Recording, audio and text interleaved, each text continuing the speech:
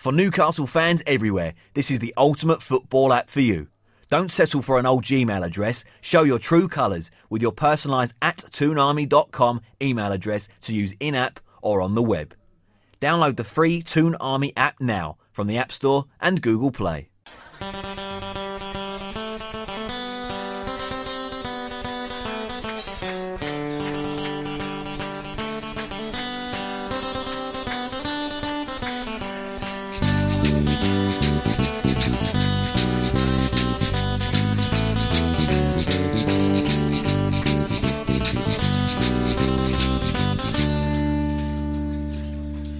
Well, we went to Blaydon Races, it was on the 9th of June 1862 on a summer's afternoon. We took the bus from Bamburgh's, she was heavy laden. Away we went along Collingwood Street, that's on the road to Blaydon. Oh, me lads, you should have seen us gunning. What's good, my dudettes and dudes? It is CHN Radio, episode 152. I'm your host, Greg Trottel. You can follow me at NUFC_Greg, and we don't have. I have no idea what. We've just spent the last like 5 minutes trying to figure out what to say. Yeah, it's crazy, but I don't think we should go with our normal intro because I think that should be retired. It's true. So this is the best damn coast in the land, Elijah Newsom. It's true. And we need help, guys. We do. Greg did not go with my suggestion of live from the Netty at CHN Radio, which would have meant live from the toilet at CHN Radio. But please, if you're listening right now, think to yourself, what would I like to hear when I first click on a brand new episode of CHN Radio? And go ahead and tweet it at us, DM it to us, or just like mention us on Twitter. And we'll take it to the polls and we'll let the people decide, because honestly, me and Greg have no idea, or Greg and I, we have no idea. So we're lost. We're lost without our great intro. But we'll figure it out. We'll just figure it out, like we always done. Yeah, and until then, you'll just get cringy intros like that. Yes. So we'll just keep it moving. I mean, people do love a cringe intro. Maybe not. So in this episode, you will get a lot of Mike Ashley. I would say I don't know who people are. Yeah. You'll get a lot of him. You'll get a lot of odds and ends. You'll get an Everton preview. You're going to get a BS meter. There's so much happening in this episode 152.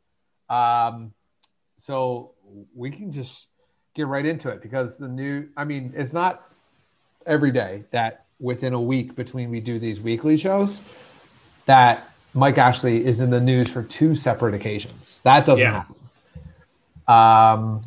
So let's start with the first one, and that is his statement on the pay-per-view. So I'll start with that. His statement said, "I am calling on the Premier League to immediately act and review its current pay-per-view arrangements for live matches in the UK. Charging $14.95 for single televised matches in the current climate is not acceptable to any football fan. Supporters have overwhelmingly rejected this offer, and the Premier League must now act. Why not make it much more affordable at $4.95 per match until Christmas? The government should waive VAT on the above pay-per-view matches so that as many of those who are unable to attend matches in person can at least watch their team. The profit from the above reduced pay-per-view option, I would suggest that 50% would be retained by the Premier League and 50% would go to the football pyramid below. As a club, Newcastle United did vote in favor of the pay-per-view proposal, but to be clear, this was because there was no realistic or any viable alternatives put forward to enable supporters to watch matches." Yeah. Well, Mike Ashley, man of the people? Hey, he's doing whatever it takes. He's trying to get rid of that pantomime villain stench. The nickname he gave himself, by the way. Want to just make that a clear once again that no one was calling Mike Ashley a pantomime villain. He said that. I feel like people said Mike Ashley is a lot of things, but the exact phrase pantomime villain is one of those things that's like, it's not very common. So like he kind of stirred the pot there when he kind of repeatedly called himself that. But yeah, I mean, shout out to him.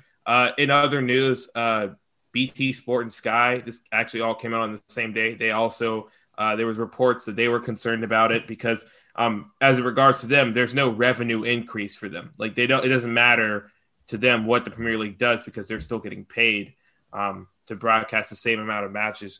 They're still paying this to broadcast the same amount of matches. They're still getting the same amount of nationally televised matches. So it's just annoying to them because customers are lashing out on them. Their mentions are going a little crazy, and people are considering unsubscribing from their products and unsubscribing from the ability to get Sky Online and all that kind of stuff just due to the Premier League's own incompetence. So. I mean, yeah, Mike Ashley, man of the people, temporarily. That was the second time this year he did something that everyone was like, "Oh, Mike Ashley, man of the people." The first time was when he was like, "Hey, I'm going to sue the Premier League," which again, I wouldn't say man of the people, but I would say like that's like by association, man of the people. But yeah, and then now he's decided, hey, this charging my fans, of which I haven't refunded yet, charging them money to watch Newcastle, a product that I know is not a great product to watch, is insane. So shout out to Mike Ashley. Yeah, and that's a little insight too. I kind of love when like these big like our club attacks the league it's in. Like you would never see it in American sports, really. Like nobody's going to attack the NFL per se. Like players will, but an organization will not.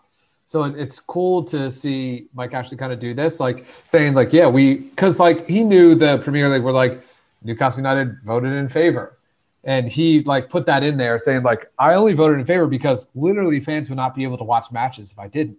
So like it's true. So that was our only option. So he absolutely put in. Premier League's not going to say anything. They absolutely hate Newcastle and hope that they get relegated. So at this point, they're just fed up with us. I can't imagine. But yeah, I mean, it was really. I thought it was just. I mean, there was nothing wrong with what he said at all. I completely agree with all of it. I just don't know what VAT is. I should have looked that up. Government should waive VAT. Do we know? Yeah, I don't. I mean, beats me VAT. Yeah. I mean, yeah, I guess. Oh, I'm looking it up. Exemptions for graduated tax relief. Okay. Value-added tax exemptions. I don't know. Okay. Now I'm even more confused. Yeah, someone else explain that to us. If you know what that has to do with anything, please let us know. Let us know. Yeah. So that was the first bit. Is there anything you want to say on just the PPV? We've talked about this. I mean, it's a dang shame that in America I can watch this for pretty much $5 a month. And Premier League fans in Europe or in England have to pay £15 a match. It's a bit insane. Yeah, it's not a hot take there. Next statement is Mike Ashley is suing the Premier League. Well, Mike Ashley is agreeing with a suing of the Premier League. Yes. And shout out to the guys who did this, because I remember what was their I'm going to find right now. These two dudes, they started this Twitter account a couple months ago, and it's the War Fund people. And they were just like, hey, everyone donate money to us because we want the takeover to go through. And everyone was like, no, why would we donate money to you? It makes no sense. Like, what are you going to do if we donate this money to you? And they were just like, no, trust us, just donate money. And you know what? Hey, fair play to them. No one donated money to them, but they did take action. And they just decided to be like, we're going to sue the Premier League. Yep. Can't be mad at it. Yeah, so on Tuesday, the Premier League received a legal letter from Newcastle Consortium Supporters Limited, and it's a company formed by Gordon Stein and Keith Patterson last August. It's described as a letter before action. They're claiming that they intend to seek a ruling from the Competition Appeal Tribunal over whether the Premier League breached any UK regulations during the abortive sale of Newcastle United to Public Investment Fund of Saudi Arabia, PCP Capital Partners, and Reuben Brothers earlier this year. So they're working with Robert O'Donoghue QC of Brickcourt Chambers on the case. However, it is separate to the action initiated by Mike Ashley on September 14th, where QC's Nick DeMarco, Shahid Fatima, and Blackstone Chambers confirmed that they were acting for Newcastle against the Premier League. These are two separate things. So this is not Mike Ashley suing. In two separate courts. Yeah. We don't even know what court that the Ashley case is going to be in. Yep. This is going through the UK government. And I guess the importance of this is that that particular court handles cases within like months of it being like it usually like, which it sounds like a long time, but it really means that like there's more likely that this goes to trial earlier than any Mike Ashley thing, because like that'd probably be done through civil court or through court arbitration or something like that. And that could take months down the road. But this is one of those things where like starting, like I think the filing would occur like I think next week in November, like November 3rd or something like that. And that would start the process, and with a case this high profile, they could force the Premier League to go to court within a month or two, which would be outrageous. Don't know the merits of the argument, but it is something. I think not many people are very clear on the merits of the argument at all. Yep. So we'll see what happens. A lot of people went to Twitter to ask Money Mike Ashley. Of course. Because what he thought. And there was a little bombshell that was brought up, Elijah. Could you tell us about that? Well, so initially, the whole reason this is relevant to Mike Ashley is that, like, essentially the Chronicle reported that he supports this. Like Greg said this earlier. And people were like, well, how does the Chronicle know? And Lee Ryder was like, we've seen who this statement, it was a press statement sent to like the Chronicle, a bunch of newspapers, Mike Ashley, the club, like it was sent to all these people. So like Mike Ashley's clearly seen it. And the people who are close to Mike Ashley, their sources are saying that he supports it. And people were giving Lee a hard time because, you know, that's what they like to do. And I think someone brought up, because this was very much driven by the fact that fans were bugging Lee about this. And someone said, is the Money Mike Ashley account getting to you? And Lee then responded with the bombshell that they know who runs the Mike Ashley parody account. And that is when the world stopped, Greg, because that's all people want to know. That would be the biggest story in Newcastle Twitter history, probably, outside of an actual takeover. Actually, I would say that finding out who Money Mike Ashley is probably bigger than the takeover. I mean, he's been around. He or she has been around for quite some time. Staple of Newcastle Twitter.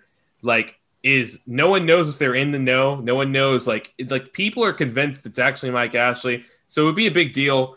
But we do know our friend Lee, who listens to this podcast on occasion, knows who Money Mike Ashley is.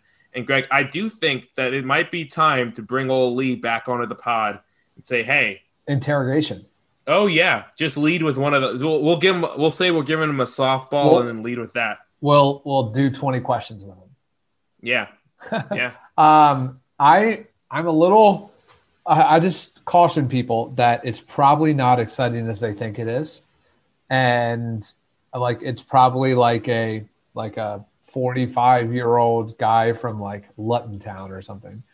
Oh yeah. like this, like his most interesting part of his life is that account. And it's like a 3-year Letterman who's like, that's like one of regular, or is it dude. 2-year Letterman? 3-year. Yeah, it's 3-year. which Yeah. is like the guy Best like downfield block in the state. Yeah, complete complete opposite of what people expect this character to be. It's like a lawyer who's like 26 or something like that. Yeah. Like just an average guy that runs that account, or whoever runs the Atlanta Sports Trump account, because I'm sure that's just an average guy as well. That's or a could be account. the same person. Oh, That'd be a lot to manage. That'd be a lot to manage, but also like they are both Georgia fans and Atlanta sports fans. So yeah, there's that.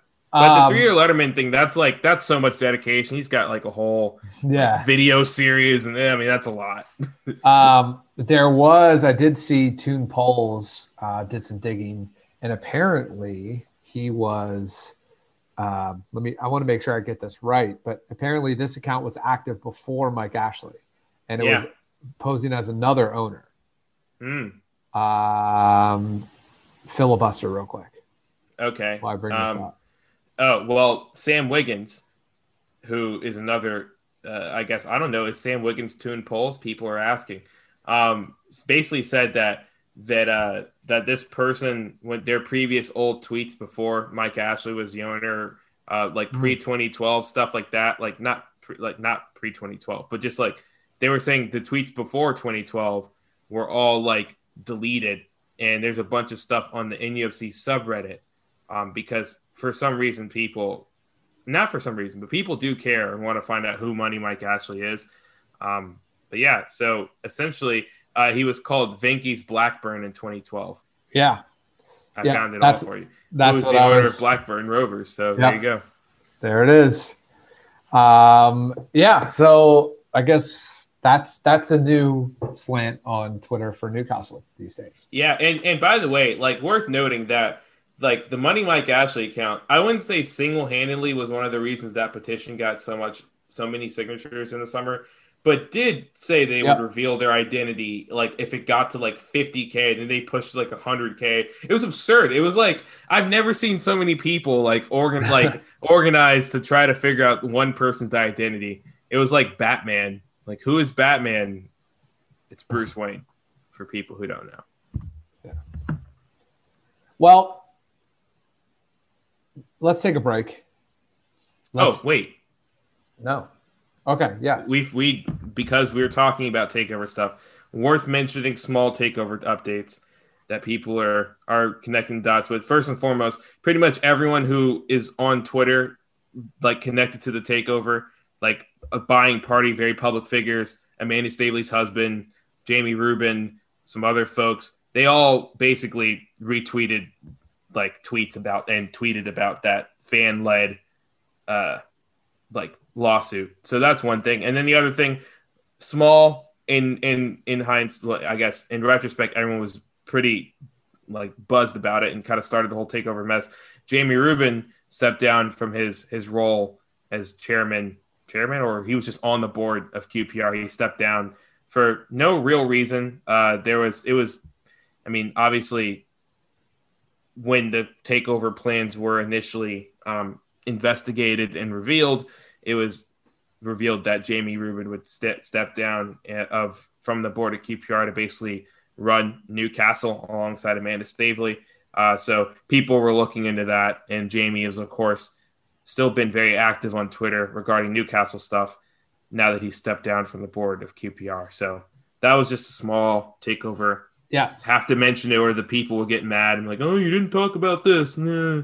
Well, that's definitely something. That's something that just doesn't come out of nowhere typically. Yeah. And then did you mention the I can't remember the other chairman of QPR's name when he said Jamie Rubin said like, oh, I hope QPR signs this lad or whatever. And the other chairman of QPR tweeted the Google Map directions from like where that player is from in Manchester to Newcastle and the time difference and with laugh faces emojis. And I was like, huh. Yeah. And that was like, that is the chairman of QPR sent that to Jamie Rubin. Yeah. That's on interesting. Twitter. Yeah. And I was like, QPR would be a good team to do a career mode with. I might have to fire that one up. They have their stadium in FIFA. Oh, man. Might have to fire that up. Yeah, go ahead. Shout out to me. Yeah. Okay. We're going to take a break, and then we're going to preview our match against Everton, the league leaders, Everton. So we are going to do that right after this break. For Newcastle fans everywhere, this is the ultimate football app for you. Never miss a match with live commentary, goal alerts, lineups, in-game stats, and TV and radio links for over 100 leagues globally. Download the free Toon Army app now from the App Store and Google Play. All right, we have 14th place Newcastle United going up against the Juggernaut. First place, 4-1-1 through 6 matches, 14 points. Yeah. 5 goal difference. Winners in the last 3. Everton. F. Well, not in their last 3. They lost to Southampton just now. And they drew the week before. So yeah, winners so of 3 of their last 5. I think they won their first 3, maybe. That might be. Well, that feels accurate. Yeah, something. Well, no, because they won their first 4 because they had 1 draw and 1 loss, and that happened in the last 2 matches. So you were right. Winners of their first 3. And no. Anyway, we all know that's them. They lost to Tottenham 5-2. So I don't know. We'll get into that. Oh, that was Southampton. Sorry, that was Southampton. I'm skied. All right, never mind. All right, we're back. We're back in it. I can break down why Everton lost, though. I can tell you why, and I don't think that it's going to happen again. So, okay. Yeah. So the match is on Sunday, and it's in Newcastle. It is. Just remember, we have Jonjo Shelvey also had a hernia surgery on Monday. He's out for a month. Martin Dubravka's out. Dwight Gale's out, and Matt Ritchie is out. The Everton won't be. Lucas Digne will not be there. Yeah, he just got a red card, and he did appeal it, and it got reduced to 1 game. But that would be us. So that was nice. Also, Richarlison is out because he had a red card against Liverpool. Yep. And they've actually got a lot of players out. Seamus Coleman is out. Yep. Maybe. And then Jonjo Kenny may be out. Seamus Coleman's probably going to be out. He's got a hamstring injury. Yeah. I don't think he's going to be back until November. Jonjo Kenny, they might rush back in. Mason Holgate, he's going to be out. James Rodriguez picked up a little bit of a muscle injury. You mean James? Yeah, James Rodriguez. I can't even butcher his name. Rodriguez. Yeah, he's going to be out, and of course Jean-Philippe GB. I'm gonna call him GBA. That's what I've seen. Here's what I'm saying. You have right away. You have their. You have 2 of their best players out. 4 of their top 5 players, probably. Yeah, I mean, who are you saying? Are you saying James? James. James. James Richard. GBA, obviously. Lucas, Seamus. Yeah. A GBA, dude. He's their starting holding midfielder. He's just been injured. He's a beast. 5 John-Philip Gbamin. So 5 of their 6. Yeah. Because Gylfi Sigurdsson's not that great anymore. Well, I mean, you're forgetting about one of their best. The hyphenated names, Dominic Calvert-Lewin, who is against Newcastle. He's definitely up. He was in my he was my one of the. Okay, I was about to say, like he's good. He's good. Yeah. But James is probably the best player. Calvert-Lewin's probably second, and then Richard. The James thing is really that's actually like bugging me, and I'm not even a Spanish speaker, so we'll just leave it with that. But I'm going to continue to call him James and Richard. God, that's really good that they're out.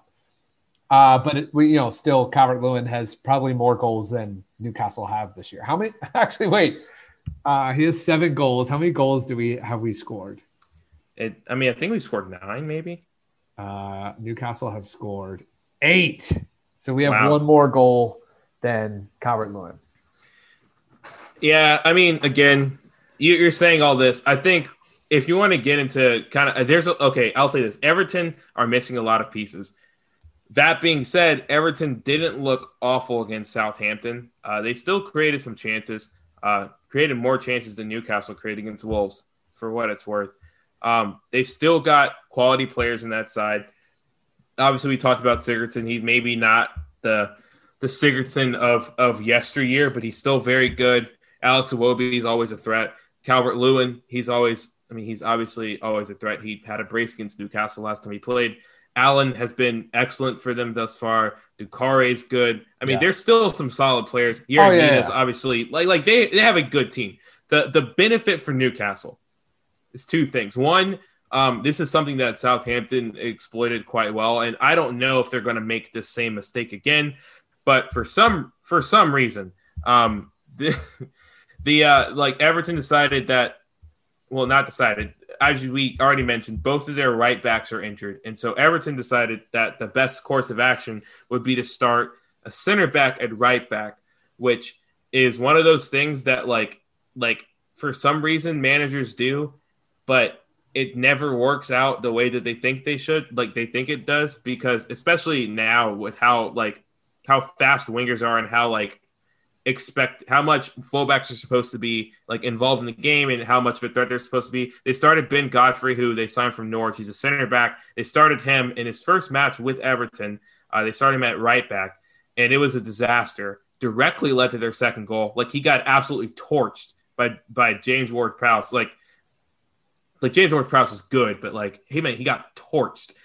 So I mean, it's not a good look for them. He was not great the whole match. I mean, there was plenty of chances. Southampton could have scored a lot more just simply because Ben Godfrey was a liability at that right back position and never got subbed off at all. And I would say the better option would be to play a Fabian Delph or another central midfielder out at that right back position. Someone who's a solid defender and can offer a little bit going forward. Newcastle have done that. Isaac Hayden's played right back for us before. Obviously, way back in the day, Vernon Anita converted to being a right back, full back type thing. So it's obviously the best option, but we'll see if Everton does it. Outside of that, I mean, the other thing Newcastle have going for them, and like I said, there are only two things Newcastle have going for them in this match. The other thing is that they are going up against Jordan Pickford, and he's as much as Everton has been really good this season, literally Jordan Pickford, if he was slightly worse, they would easily they'd be mid-table right now instead of sitting at the top of the league, because he's that bad. He's let in a lot of goals already this season, and he always seems to not have great matches against Newcastle. Yes, very interesting ones. Unfortunately, we don't have Florian Lejeune for this one. We don't need him. You don't? You don't think? I mean, we needed him once, but outside of that, Florian Lejeune's really not been a part of the Everton-Newcastle story. I mean, it's really been Ayoze Perez, and we've managed quite well without him. Ayoze Perez is Jordan Pickford. Ayoze Perez has made Jordan Pickford his. You can fill in the blank there because I feel like Ayoze has 10 goals against Pickford. Maybe not that many, but at least 5. He scores Pickford when he wants. Only against Pickford, evidently. If Leicester played Pickford every week, Ayoze be 10 goals a season at a minimum. All right. Well, I mentioned through our 6 matches, we have 5 formations, which is the most ever. Elijah, do we get our 6th? No, I think that, I think that you have, at this point, you're running out of formations to try. So, there's obviously almost infinite possibilities, but realistically, running out of formations to try. Gosh, I mean, that'd be something. I could see Newcastle running another 5-back formation because of how solid it was defensively. But again, against a team where literally their best attackers are likely not playing outside of Sigurdsson and Dominic Calvert-Lewin, this would be a good time to stick with the 4 in the back formation, try the 4-2-3-1, allow Sean Longstaff to maybe play alongside Jeff Hendrick, or if Isaac Hayden's feeling up to it, play him alongside Hendrick or him alongside Longstaff, and get Miguel Almiron, Ryan Fraser, and Alan St. Maximin in proper positions. They were somewhat effective being played out of position, so I don't see why you wouldn't try to play them in their proper positions. I would hope Newcastle goes with 4-2-3-1 here. But again, it is Steve Bruce, and so I would not be surprised if Newcastle go with a 4-4-2 diamond, because we haven't seen that since the United States last was in the World Cup. So, I mean, I love a 4-4-2 diamond. I'm sure you and like Jurgen Klinsmann love a 4-4-2 diamond. And Philadelphia Union supporters. Yeah, sure. Yeah, makes sense. Yeah, so that would be lovely. And I mean, I want us to go back to the 4-2-3-1. But, sure. I mean, when the one time we played it this season, we won. So there you go. It's the best way to use all of our attacking talent. Actually, I'm not even sure about that. Did we play that against West Ham? I think we played a 4-2-3-1 against them. I'm just going to say we did. I think we did. I think we did, because I'm pretty sure Joe Linton started out wide and Alan St. Maximin was the cam, maybe. I don't know. While I'm looking this up, I'll ask. Oh, wait, I have it right here. The Nice. 4-2-3-1. We have no. Nope. Okay. So we've played it for 16 minutes this year. Interesting. Yeah, we've played the 4-4-2 for most of it. Actually, not too bad numbers on the 4-4-2. 4-1-4-1 is the second most used. 5-3-2, then 5-4-1, then 4-2-3-1, and then 4-4-1-1. Let's see, goals per 90. If I switch to goals per 90, our best formation is the 5-4-1. Oh, Again. wait, sorry. I read that wrong. It's the 4-1-4-1. 4-1-4-1 is our best goals per 90. Really? Yeah. We averaged, so we've only used it for 90, so literally a match, and we've expected 1.75 goals in that. We've scored one goal, and we've used it for 96 minutes, but we've had 8 shots in 96 minutes. Wasn't that okay? I wish I could see the problem. It doesn't correlate which game was what. I can dig into this more. Yeah, I was say we came out in that against Man United and did not look great, but I'm sure we've played variations of it throughout the season and have scored with it. I mean, that's not important. I think what's important, what Greg was about to ask me, was who do I need to watch out for? Or no, what does Newcastle have to do to win? Oh, I mean, well, I think we've regressed to what does Newcastle have to do to win, from the beginning of last season, which was have tactics, come out in a decent formation that makes sense and uses your players to the best of their ability.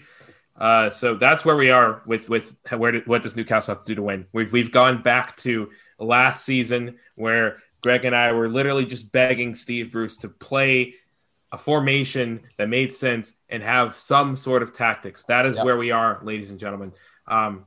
I can't really think of anything else. Yeah, if Steve Bruce, you have to be in a spot where so now that I'm in this, I'm nerding out and looking at all these numbers, and we don't have a single player that's amassed has even close to acceptable attacking stats. Obviously, Callum Wilson is the only. I think he's the only player. Let me just double check. Yeah, he's the only player that has even above 0.5 expected goals in the season. He has 4.47, so that's really good. But no other player on the team has above 0.5 expected goals for this season. And to be fair, I saw this on Football Reference because they actually, I think they tracked it with penalties and without penalties included with expected goals, and that made a huge difference for Callum Wilson. Yeah, because the penalties are somehow they are used in expected goals. Yeah, I can take that out too. And yeah, so if you take that out, you're talking not good. Not good. Not great, Bob. So it's pretty dire straits that we're in right now. So Bruce needs to figure that out. Like this is actually his job, contrary to popular belief. It's okay. He feels the lads have done all right. Yeah. And to be fair, like the last match was a deserved draw. That does not mean that Newcastle looked good. And I've said that so many times, but I mean, it's worth noting that neither team looked great. So 1-1 felt right. Yep. So now we go to your question. Who do we look out for?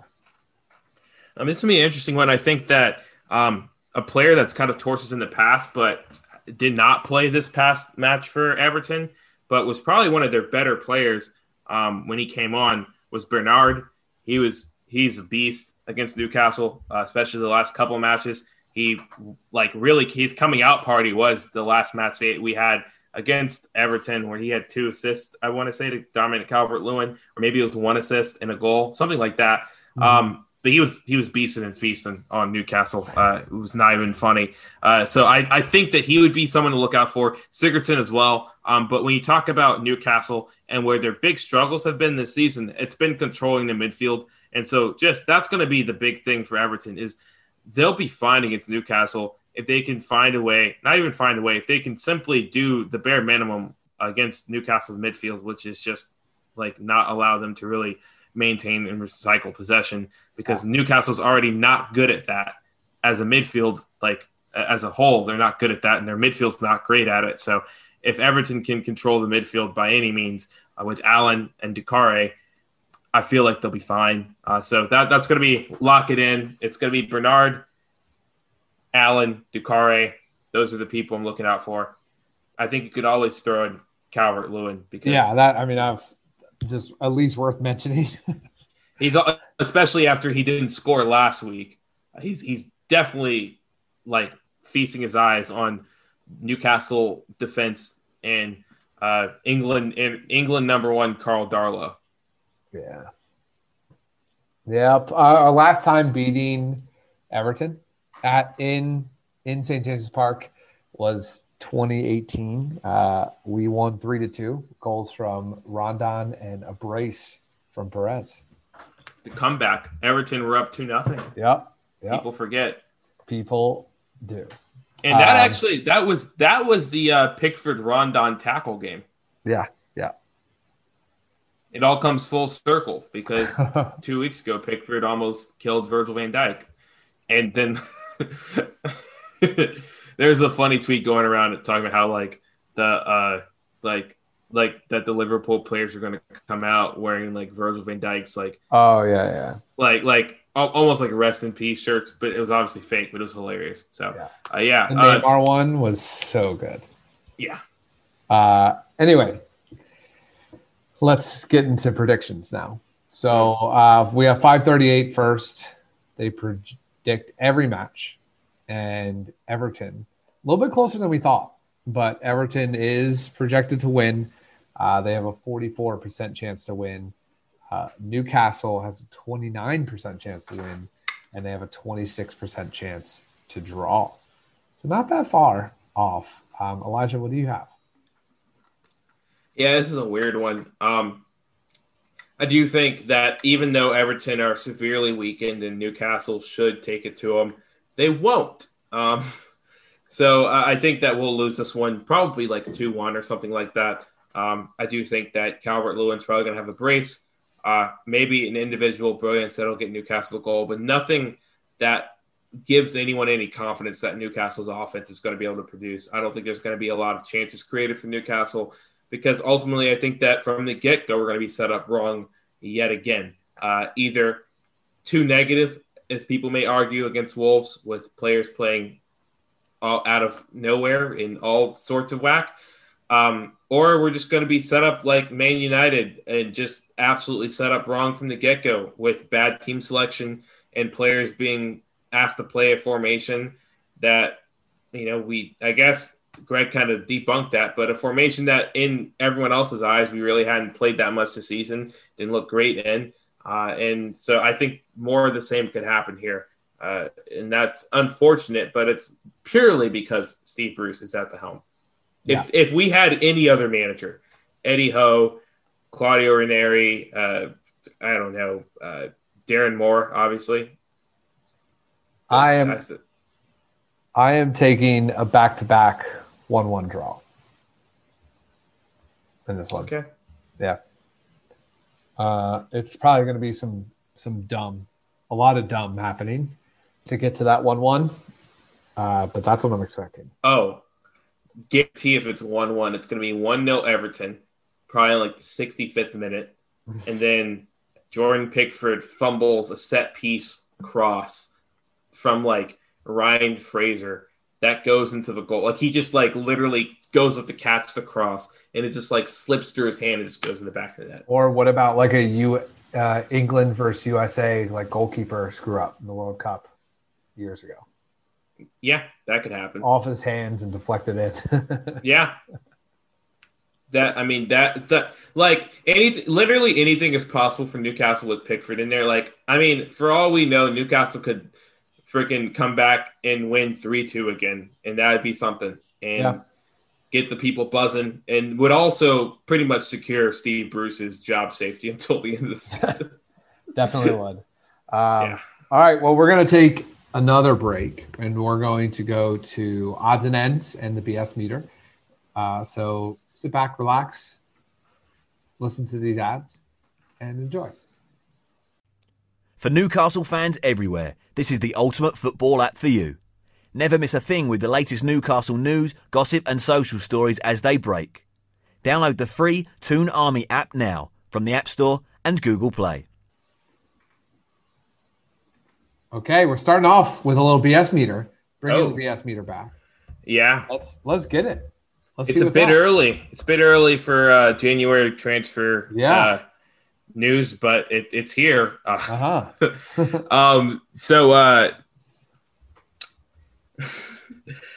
This one came out of nowhere, but Newcastle have been linked to another defender for January. And it's a championship defender, which championship players are making the jump to the Premier League, especially defenders for some reason. It's been happening, but not going to be mad. Newcastle were linked to be making a move for Reading FC's captain Liam Moore. He's 27 years old, center back.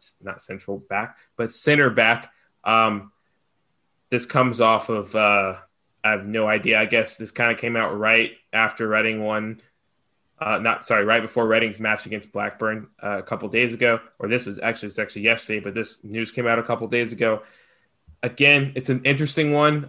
Obviously, Florian Lejeune is a center back that's not there. We haven't seen much of Paul Dummett. He's obviously healthy, but I feel like this one came out of left field. He's having a good season, I guess. Obviously, I don't know if Reading's really going to be a threat. At this point, I can't tell if they're going to be a threat to maybe pushing for a promotion playoff spot. But if a player wants to, play in the Premier League, it's always nice if people build some hype around him. And that could be what's happening here from his agent. So I don't know your thoughts on it. Yeah, I just did a quick search just to see. And you have Leicester, West Ham, Wolves, Crystal Palace, Southampton, Newcastle are all the teams that seem to be wanting him. I mean, and for what it's worth, it's that you're wanting the captain of the team that's in first place in the championship right now. Yeah. But as the Premier League has already displayed, I don't know are we still going to be looking at Liam Moore as this great prospect? And probably, because this happens if you're English, in 3 months, if they're in 10th or something, is it still going to be someone who could be moving on in January? I have no idea. Or does it make sense if Reading's still in first for him just to finish out the season in Reading? But like you said, a lot of clubs interested in him. So, I mean, I don't know what to even think of this. Yeah, I'm going to say very high BS, Eiffel Tower high. I would say there's interest maybe, but I do think that there could also be a manufactured interest from an agent or something like that. Because, again, perfect opportunity for someone to just secure their ability to play or their opportunity to play in the Premier League, which is every British footballer's dream. Yeah, apparently he used to be at Leicester, and some of the speculation is that he really wants to go back there to Leicester. And do what? I mean, be the 5th choice center back? I don't know. I mean, Whatever. Anyway, I guess we'll move on. Yeah, odds and ends. Okay. We need like an odds and ends song. So boop, bad. boop, boop, odds and ends. Boop, boop, boop, odds and ends. Oh, boop, boop, boop, boop, odds and ends. Yeah. Rafa Benitez is our first end and odd. He's not loving life in China. Yeah, not great. He basically said, I don't have the quote in front of me, but I do have the quote. Oh, go, King. He says, in Europe, the game is different, and here it's more difficult. So it's not what you do or what you can do. It's what your players can do. Dylan Yifang currently sent second from the bottom, winning one of their last 9 games. What do you think of this? Is this going to be the first time Rafa Benitez breaks his contract rule if he gets an offer from somewhere else? I think they have relegation there. There's a chance Rafa Benitez gets fired. I don't know. This was almost like, I don't know if you want to say karma, but if people are buying into the fact that Rafa Benitez left Newcastle because he wasn't getting paid enough or something like that, those people could make an argument for karma here, because what happened was he was promised a lot at Dalian Yifang, and so far none of that has materialized. The only thing that's been solid for him is that Salman Rondon came over with him, and Salman Rondon looks good, and Salman Rondon is about to be a free agent again. Salman Rondon might be coming back to the Premier League because he's been so good in China. And I'm sure a host of teams, and Newcastle should probably be on that list, would take Salman Rondon in a heartbeat, because when he was last in the Prem, he was a double-digit goal scorer on a team that did not create a lot of chances. So, again, great signing for anyone who wants him. But that being said, Dalian Yifang, the Chinese league as a whole, had a whole salary cap issue. Players were not getting paid. Dalian Yifang, their whole plan for investment and stuff kind of just went out the window because they weren't able to afford to pay certain players. So everything Rafa came over there for has just been completely torn to shreds. And it's worth noting, Dalian Yifang wasn't good before Rafa came there. They were a bottom feeder team in the Chinese Premier League, so or Chinese Super League, whatever it's called. So when he's not been able to improve the team at all because they can't afford to buy players, he's kind of stuck with the same players plus Salman Rondon, and this is what you're getting. You're getting a team that's not very good, and they have one player who's very good, scoring a lot of goals. I don't know if that's particularly Rafa's fault, but Rafa's very much used to very technically gifted, technically savvy players that are used to following his kind of complex tactical instructions. You think of the players he brought in. He took a couple wild cards in terms of Muto and Murphy. Some of those paid off, some of those didn't. But a lot of the other guys were very skilled on the ball. You look at a Florian Lejeune or Fabian Schär, who might as well be they would be the best center backs in China right now. Just it's not even a joke. And you look at the fact that players like John Joe Shelby, who just mishit passes, were dropped from Rafa Benitez's team. He looks for a lot of quality and technical ability, and I don't know if he's getting that in China. So it's obviously a frustrating situation. I don't know if he's going to leave. I mean, I don't think he's going to get fired, though, because I can't put 100% of the blame on him for them being that bad. Yeah. It's actually the opposite of Steve Bruce. Steve Bruce is the richest. And there's no excuse for Newcastle to look bad, but Dalian Yifang, there's all the excuses for them to look bad. Yeah. Yeah. So good luck, Rafa. Yeah. Good luck for him. Next bit of news is Newcastle United women. They had a draw 0-0 to Brighouse Town AFC women. It was their 4th consecutive clean sheet and an away point. The manager of Newcastle United women, Becky Langley, she said, a hard-fought point on the road, a heavy pitch, and the girls worked tirelessly to protect that clean sheet. We're the only team not to concede to Brighouse this season. CLS, Sestria, Feds haven't managed that yet. I'm proud of our work ethic and tactical understanding. That hasn't happened overnight. That's down to the players' hard work to digest the information we have given them. Sounds like some stuff is going on behind the scenes. I don't understand tactics. I don't know what she's talking about, but I know the men might be interested in learning some of that. Yeah, I'm honestly. Becky Langley for Newcastle manager? I was about to say, like, do you think Newcastle would be better if Becky was in charge over Bruce? Like, have him do a little job swap for a weekend and see what happens. Yeah. I would love it. That'd be great. Oh, yeah. I'm all for it. Let's get more women coaching men. I'm all for it. Yeah. I'm in. Okay. So, and in the table for that, I'm pulling it up now just to put it in. Sorry, everyone. Division 1 North. Newcastle United sit in 6th place on 4 points through 3 matches. Brighouse was in 2nd. So there's 12 teams in the league, and Newcastle are mid-table. Nice. Away the ladies. Okay. Away the lasses. The lasses. There you go. No U23 matches there was one. No, there wasn't. There is U23 news. Oh, there was a match. I always forget, like, when was our last time updating? Just real quick, and then we'll get to the news. Is the U23s played over the weekend? They play. Oh my gosh! Now I have to jog my memory. Oh, they played West Brom. They lost 1-0. It was the goal with 10 minutes to go. West Brom won. Maddie Longstaff started. All the good people. Maddie Longstaff is one of the higher rated players in Newcastle in FIFA. I mentioned this to Greg today. It was very odd. Yeah. I don't. Is he warranted a 72 overall rating? Like, I don't know. I mean, sure. Why not? I feel like Sean didn't get that treatment. He got like a 68 or something like that. Yeah. That will change with some updates. But yeah, Maddie started. We got Kyle Scott start. America starting USA 23. So he's back. Francelette started. Your boy Flaherty started. Akraf Lazar started. Rodrigo Vilta started. Yannick Torre started. No goals though.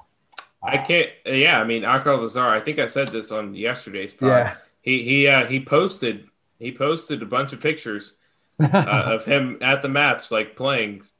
If you didn't know him, you'd think he'd be playing for Premier League side Newcastle United. Proud player he is. And then the last bit of news is the U18s. They lost to Man City 1-0. And the U17s started their Premier League Cup competition. They started against Leeds. They were up 2-0 and blew it. They lost 3-2 to Leeds U17s. So that stinks. But they're in Group E of that competition, which includes Leeds, Middlesbrough, the Mackhams. That's it. Nice. So. And then our boy Florent Indalacio. Yes. Signed with the U23s. Florian Indalacio. Of course, he was the guy we talked about maybe 3 or 4 weeks ago, nearly a month and a half ago, who trialed with the first team in the U23s. He was let go by Saint Etienne. He's a former bricklayer, as everybody has said. Like, in case you didn't know or read about him, he used to lay bricks. Yeah, I mean, completely irrelevant information, but we're going to hear that. Oh gosh, if he makes a cup of match appearance, it's going to be the talk of the town for every British commentator. Yeah, this lad, he was laying bricks not only a few years ago.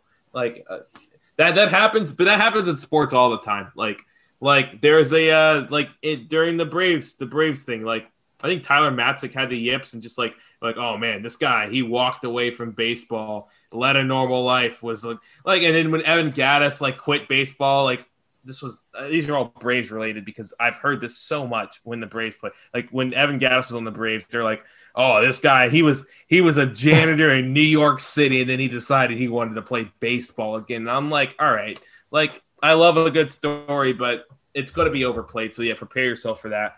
Yeah. But he's living with Alan St. Maximin. So like I think this is one of those things where ASM's brought in one of his boys. And ASM's clearly thought this guy is good enough to make the Newcastle first team. He's been given an opportunity. So he's going to be playing and training with the U23s. Obviously didn't play this weekend because he just signed like Monday. So we'll see. It'd be one to watch for. Another potential hidden gem that Newcastle could unearth already with I wouldn't say stacked attacking lineup, but there's a lot of attackers at Newcastle right now. Yeah, you can follow him on Twitter too.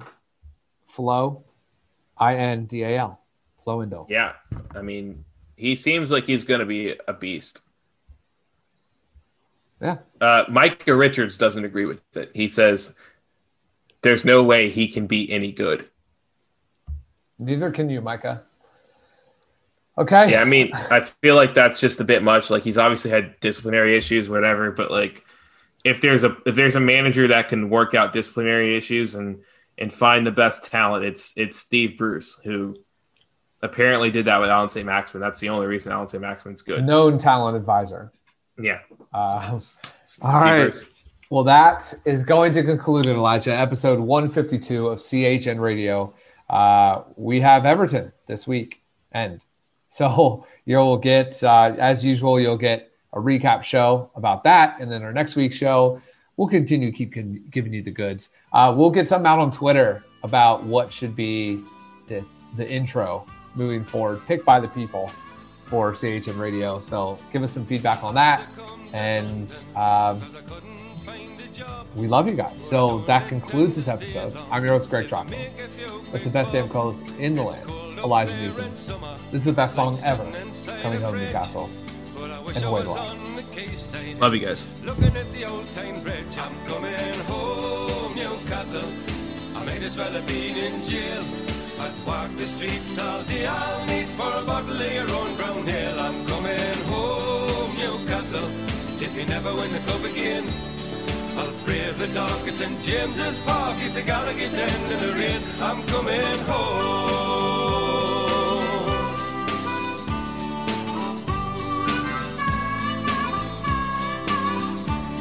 And I'm proud to be a Geordie and to live in Geordie land.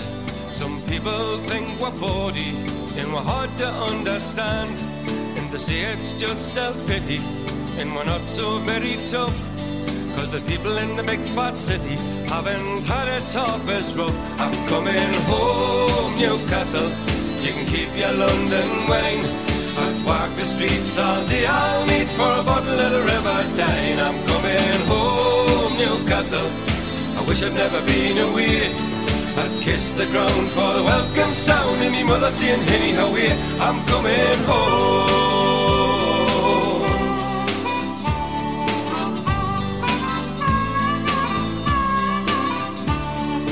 Miss the old blind busker who stands at Fenwick's door.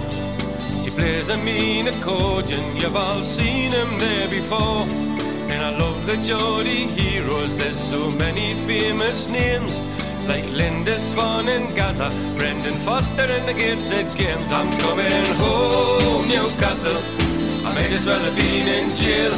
I'd walk the streets all day, I'll need for a bottle of your own brown ale. I'm coming home, Newcastle. If you never win the cup again, I'll brave the dark at St. James's Park at the Gallagher end in the rain. I'm coming home, Newcastle. You can keep your London wine. I'd walk the streets all day, I'll need for a bottle of the River Tyne. I'm coming home, Newcastle. I wish I'd never been away. I'd kiss the ground for the welcome sound and me mother saying, "Henny, how are you?" I'm coming home, Newcastle. I might as well have been in jail. I'd walk the streets all day, I'll need for a bottle of your own brown ale. I'm coming home, Newcastle. If you never win the cup again, I'll Brave the dog, St. James's Park, at the Gallagher tent in the rain. I'm coming home.